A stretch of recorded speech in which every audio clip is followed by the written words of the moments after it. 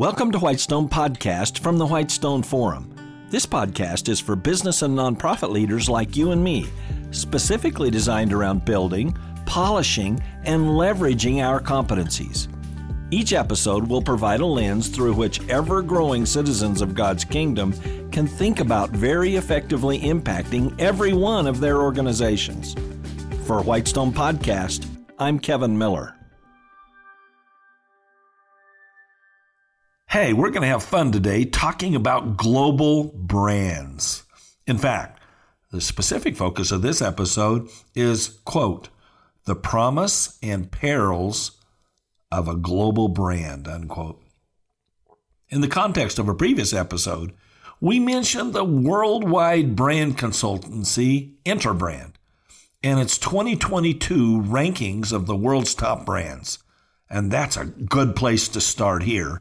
The top 4 brands worldwide, that's Apple, Microsoft, Amazon, and Google. And right off the bat, we can see a key bit of the scaffolding available for possibly fulfilling the promise of a brand aspiring to be global. That's scaffolding, the framing that supports a tall building going up and even further up to our sense of it being a skyscraper. And a key element of a brand's scaffolding is a heavy dose of digital empowerment in supply chains. Truth be told, the emergence of the internet, especially notable in its startling increase of use in the 21st century, has rapidly extended the basic possibilities to an often breathtaking depth and breadth as to what an innovative brand can do. Think about Google here. A simple search on Google can quickly return virtually countless possibilities of sources and information that are far, far beyond even the wildest imaginations of a researcher just a few decades ago. And how about Apple and the reach of its ecosystem of apps? And yes, there's Microsoft and its suite of personal software services, super available with connectivity on a PC or laptop. Then we can't neglect Amazon.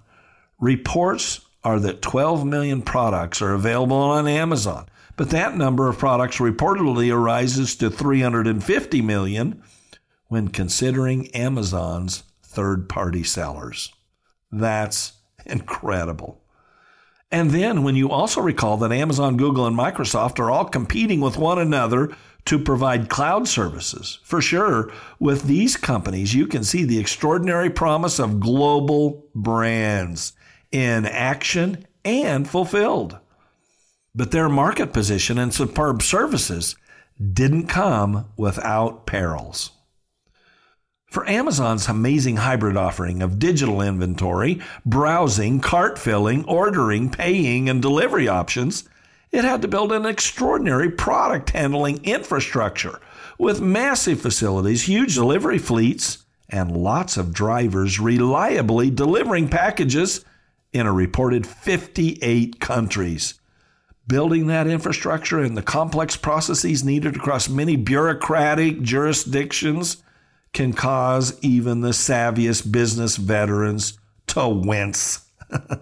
Small wonder that it took Amazon over a decade to turn a profit.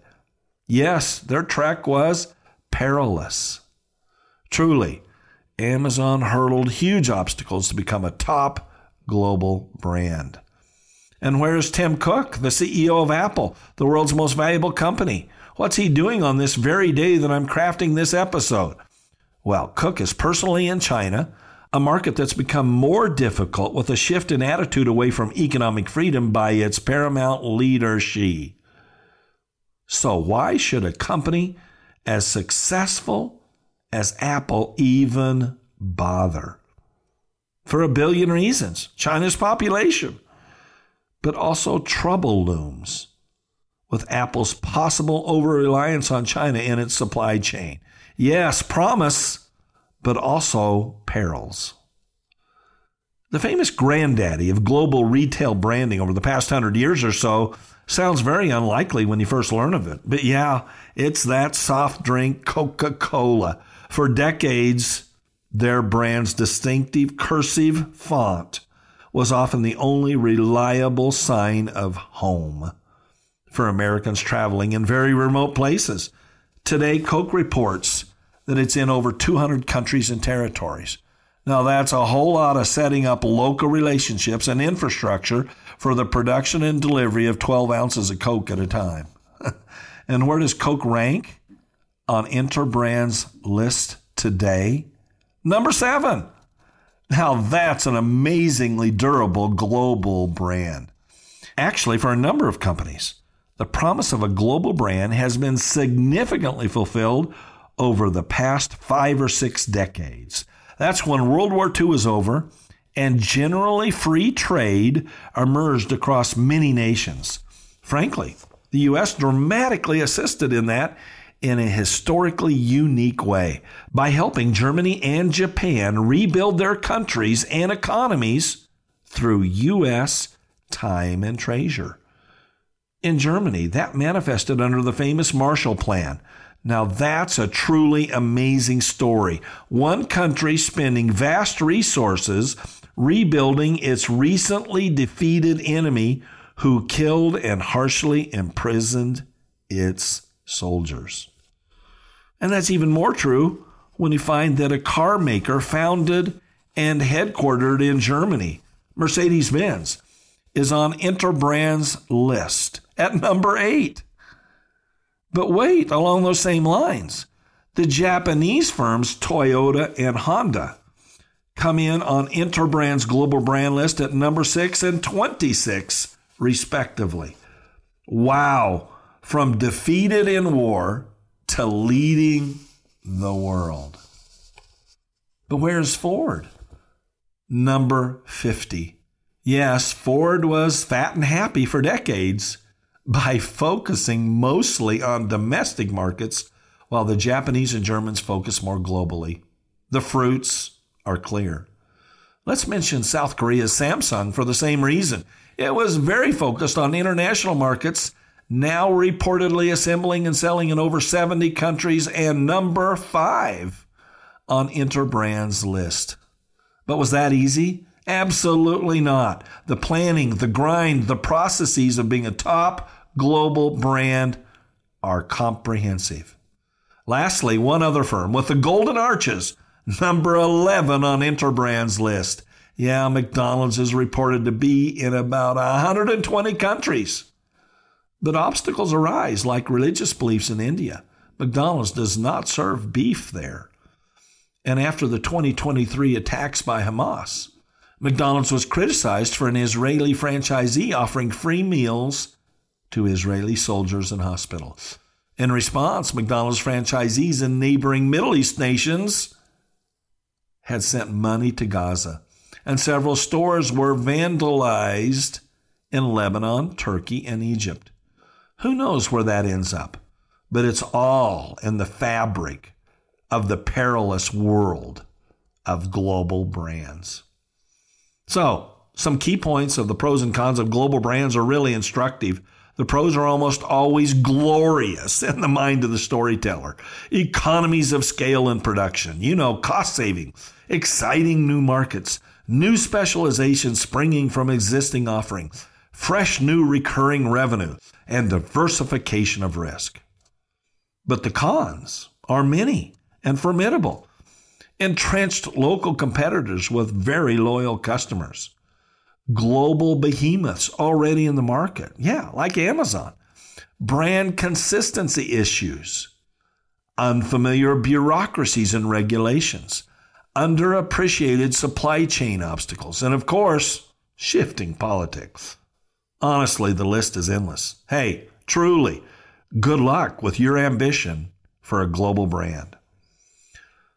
Some say that sustaining a consistent global brand is almost impossible, and a case for that can be made when looking at the telling story of Christianity. Yes, the history of the early church and the book of Acts revealed many of the problems of the aspiring global brand that Jesus commanded to us. Like brand consistency, law versus grace. The desired targeted constituents, Jews versus Gentiles. Operational requirements, circumcision versus simple faith in Christ. Conflicted relationships, and more, of course. Still, 2,000 years since the cross, Interbrand doesn't seem to consider that the international brand represented by the cross, found in so many places worldwide, is even worthy of honorable mention on its list. But to be fair, even today there is gross lack of consistency as to what the cross means. At the outset of the Russian invasion of Ukraine, the head of the Russian Orthodox Church, the Patriarch, said to his followers that, quote, sacrifice in the course of carrying out your military duty washes away all sins, unquote. Whoa! And how about the Mormons and Jehovah's Witnesses, both adding to Scripture with their unique heresies? Still, the conflicts and confusion within Christianity as a global brand are deeper and often more subtle than such obviously mistaken outliers, and the impact of that is far-reaching. For example, the entrenched German church largely bought into Hitler's take on Jews. But frankly, that wasn't the first time, nor will it be the last time that famous high-echelon Christian leaders and laity alike allow themselves to get misled. Yes, similar to the seduction in Hitler's Germany, politics and culture wars focused on propping up kingdoms of this world are often allowed to take primacy over the true gospel of the kingdom of God. In fact, that's relatively common and recurring in nations, churches, and denominations. And seminaries are often of little street-level assistance. Their theologians routinely disagree with one another on essential truths. That's the peril of unthinkingly extolling fallible humans. Frankly, a believer's safe harbor is this: personally pursuing study of the Word while carefully sifting through the teaching of others, pursuing the teaching and guidance of the Holy Spirit, John 14:26, and actively embracing a persevering obedience to the commandments of Jesus, loving God and loving neighbors via the Great Commission. For taking those paths productively, believers will be rewarded. Let God judge others as to their paths. See, for 2,000 years, none of this brand confusion in Christianity has been a surprise to the Lord. Yet he still keeps accounts as to just who really is accurately building on the brand of the crucified Christ. 1 Corinthians 3:9-16. And this is what's uniquely true for the diligent believer. The peril is not ours, but the promise is.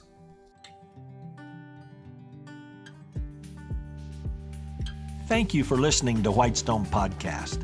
Visit our website, whitestone.org, for more real-world equipping. There you'll find uncommon video teachings, application and action questions for this podcast episode, and more. Also, check out our unique downloadable resources for group meetups. That's whitestone.org. I'm Kevin Miller.